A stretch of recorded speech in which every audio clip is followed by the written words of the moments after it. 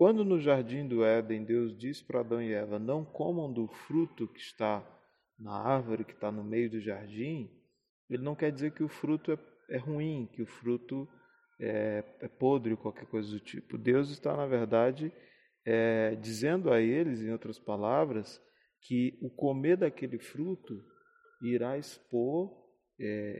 expor eles a questões e entendimentos que eles não estão prontos ou não estavam prontos para ver.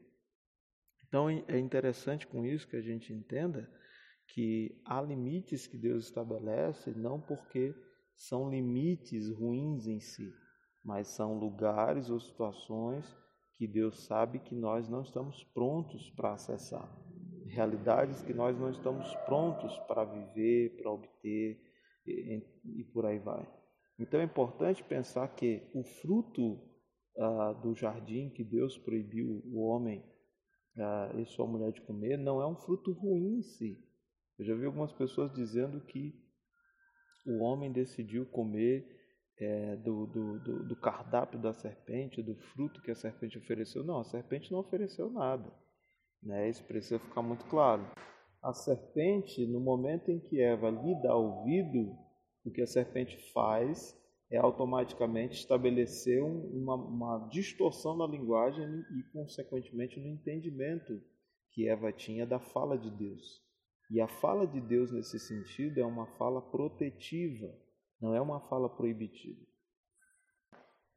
E isso é importante porque, assim, entender o limite que Deus estabelece como um limite proibitivo faz com que você, se chegar a conseguir obedecer, por assim dizer, esse limite, isso torna-se um peso e não um alívio e não uma satisfação. Quando você entende que o limite que Deus estabelece é um limite protetivo, automaticamente você lida de uma forma diferenciada com aquilo que Deus está estabelecendo em dizer para você não faça, não ultrapasse. O interessante é que quando nós não entendemos essa limitação e nos comportamos como quem entende de forma proibitiva e não protetiva, automaticamente a gente começa a lidar com um ar de peso e de sobrecarga com aquilo que Deus disse para a gente não fazer ou não ultrapassar.